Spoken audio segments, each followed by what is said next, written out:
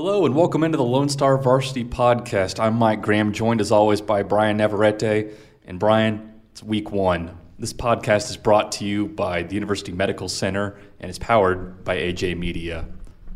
Yeah, some exciting stuff coming up this week. We're actually starting a little bit earlier than we thought. You know, we're not going to have to wait till Friday. We got a Thursday game coming up, and it's going to be pretty exciting. Monterey, Odessa. Yeah, it's right here. We've got Odessa coming in to visit Monterey. Odessa coming off a decent season and playing a very good Monterey team who has a lot to prove.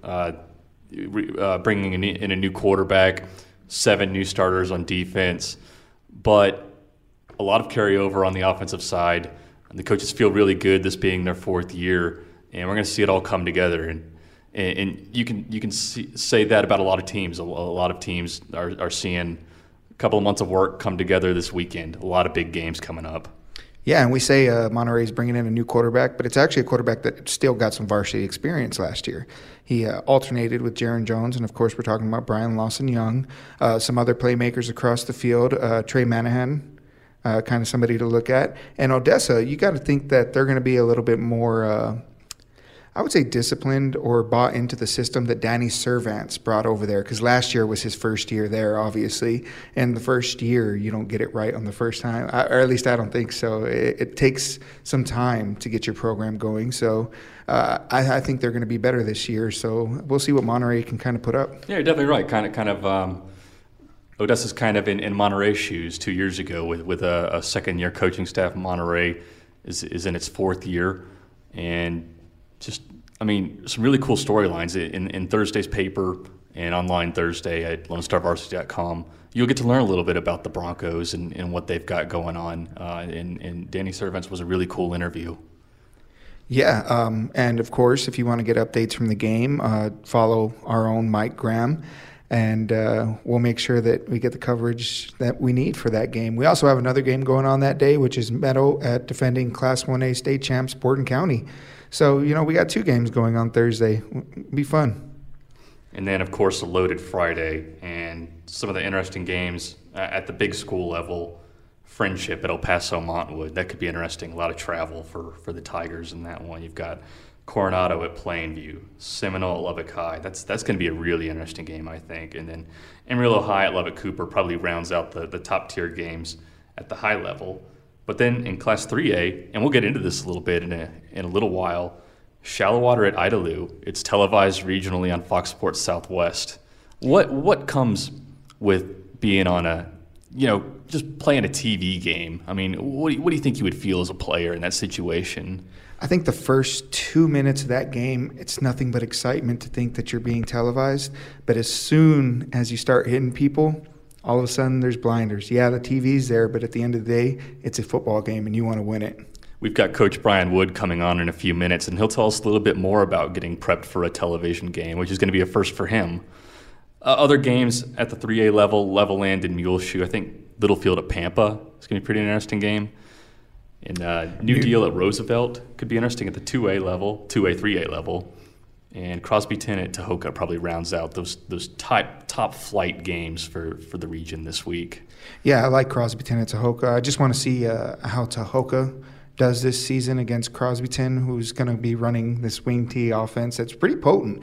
Aside from Tim Childers, there was other people running the ball and being able to move the chains. So it's going to be interesting to see how they both kind of do.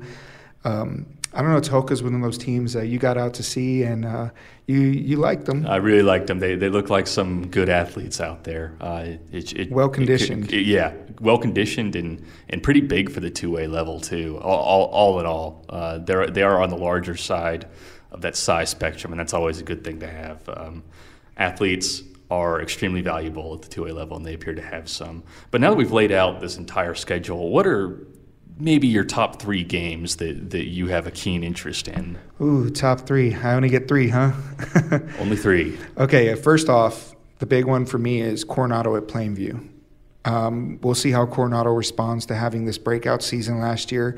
And also we'll get to see how Plainview kind of developed from last year with all that it graduated. But it did bring back its quarterback in Carson Hawk. So in this week 1, my biggest thing is I want to see how teams respond to the last season. whether it be good or bad. I want to see how that goes. You've got both of those in the Plainview Coronado game. Seminole at Lubbock High, another one where I think I want to see a response from Seminole to last year. I was at that game with Monaghan's. There was something special about that team last year, and I want to see if that carries over into this year, whether or not it's the D1 talent leading them at that area. And also Lubbock High, they have a good running back, and I want to see how they do this year. I feel like there's a bit of a question mark as to how well they'll do this year, but it seems in the offseason they got the weapons. And let's see here. For a third, for the culture, I'm going to go Shallowater at Idalou. I want to see how Shallowater is going to kind of run this year. The defense looked good when I went out there. And, of course, Idalou, we'll get more into it when Coach Wood comes on. But Idalou is definitely a run-based team, so we'll see what goes there. Can I have a fourth? You can have a fourth. Okay, I'm going to go Levelland and Muleshoe. I think it's going to be interesting. Two well-coached teams, I think, are going to kind of meet up that night. So those are my top four. If you want four, you can have four too. Yeah, I think you're exactly right on all counts. I'd probably substitute as my number 3 Levelland at Muleshoe versus Seminole at Lubbock High. And that's because you had some good things to say about Levelland after checking them out in their scrimmage last week. Yeah, they have a really good running back. And, of course, their quarterback, Chris Gerber. He's a strong runner. He actually kept some plays alive very impressively. The offense didn't look like it was where it will be, I think, after this first game. But the defense was kind of impressive. They were able to kind of halt a Monaghan's team, which they're another team that's not going to pull any wool over your eyes. They're going to run the ball. They're going to take the long pass. But being able to rally to the ball and go up against a team that's traditionally good, I think bodes well for Levelland heading into it. Plus, I think it builds some momentum because now the kids know they can play, I think you're right. And coming in, I think we both thought that there'd be a significant drop-off with Nick Gerber going, just because that's probably a guy who will get Division I looks after spending some time at Tyler Junior College. And Division I quarterbacks just don't grow on trees, even if you do have the little brother of a quarterback of that caliber. But it might not be as big a drop-off as we initially thought. No, and I wrote this in my story, or the recap of the scrimmages. Didn't look like they're going to put up the gaudy numbers that they did last year. It's not going to be 50-plus points, I don't think, from seeing that scrimmage. It's going to be a lower-scoring team, but it's going to be an effective team at that point. Like we said, they just have a good – I think the defense has improved from last year. Not saying that they had a bad defense, but last year, they were outscoring people. I think this year it's going to be a little bit about slowing people down and making them play your game, making them play their game. Now, one game we intentionally held out because I think this one's very special. It's Post at Abernathy, and it's a rematch. These two teams met twice last year, and Post beat the pants off of Abernathy in Week 1, and Abernathy developed as a team and won by a field goal in the regional semifinal round of the 2A Division I playoffs. If you're Post, how do you approach this game after losing by a field goal in the postseason to these guys? I think Post is going to do what they've tried to do every single game beforehand, and that's play defensively. Don't play to Abernathy's pace. Obviously, slow down the offense, force the turnovers, and just be productive on offense as they've been in the past. They have Michael Ferguson, an effective running back. So I think if I'm Post, I'm coming in this one defensive heavy. You want to slow Abernathy down and not give them these huge plays. We're talking about in that playoff game, one pass and a field goal that made all the difference almost. So don't give up those big plays and just play some effective defense, and I think you're on the winning side of this one. On the flip side, what do you kind of think Abernathy needs to win this one against Post, who's traditionally defensively good? Yeah, frankly, I think you really hit it with what you were saying about tempo. I think it's important in any football game that you dictate the tempo of the game, and these two teams go about it in a little bit different ways. Abernathy's spread, and they're probably going to run the football with their quarterback Bryson Daly, big and durable guy. Post kind of I formation, and it's hard to say who's better built to dictate the pace of this game. Post runs the I. and the eye comes with a certain set of tempos. The spread comes with a certain set of tempos.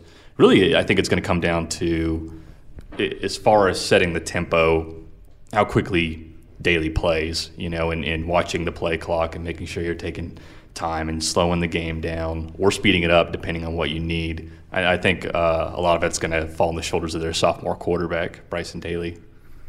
Yeah, and I guess from there, kind of moving on a little bit, I think we have a few other interesting games. I think New Deal versus Roosevelt. We also have Clyde at Brownfield. These are all games, of course, where we're going to see how they respond to last season. Brownfield, Jalen Nolan coming back to the field. I feel like that one's going to be an interesting development. Let's see, we got Morton at Hale Center, Plains at Lubbock Christian. Lubbock Christian coming off a successful season. But, no, I think if anybody out there really wants some in-depth on these, we're going to be releasing some previews coming up along with some on-the-radar games. So check us out moving forward at LubbockOnline.com. That's right. And also check out The Process, which we hyped up a little bit last time. Estacado's going on the road to play Hereford, and the first episode of The Process will come out Tuesday after week 1, and that'll be brought to you by the University Medical Center. Well, we're here with Shallowater coach Bryan Wood, and Coach Wood, thank you so much for taking the time with us. We know it's a very busy week for you, and I guess that's just the best place to start. There are a lot of interesting things happening leading up to a televised game, which is a pretty rare thing for West Texas schools. Yeah, it is. It's just it's created a lot of excitement for sure, and not just with our kids and coaching staff, but the community, just to know that Shallowater and Idalou are going to get some TV time, for the first time in history, as far as the high school goes, on this first week. I know you have some scrimmages under your belt now. The team does, and where do you think y'all guys kind of found your strength early on?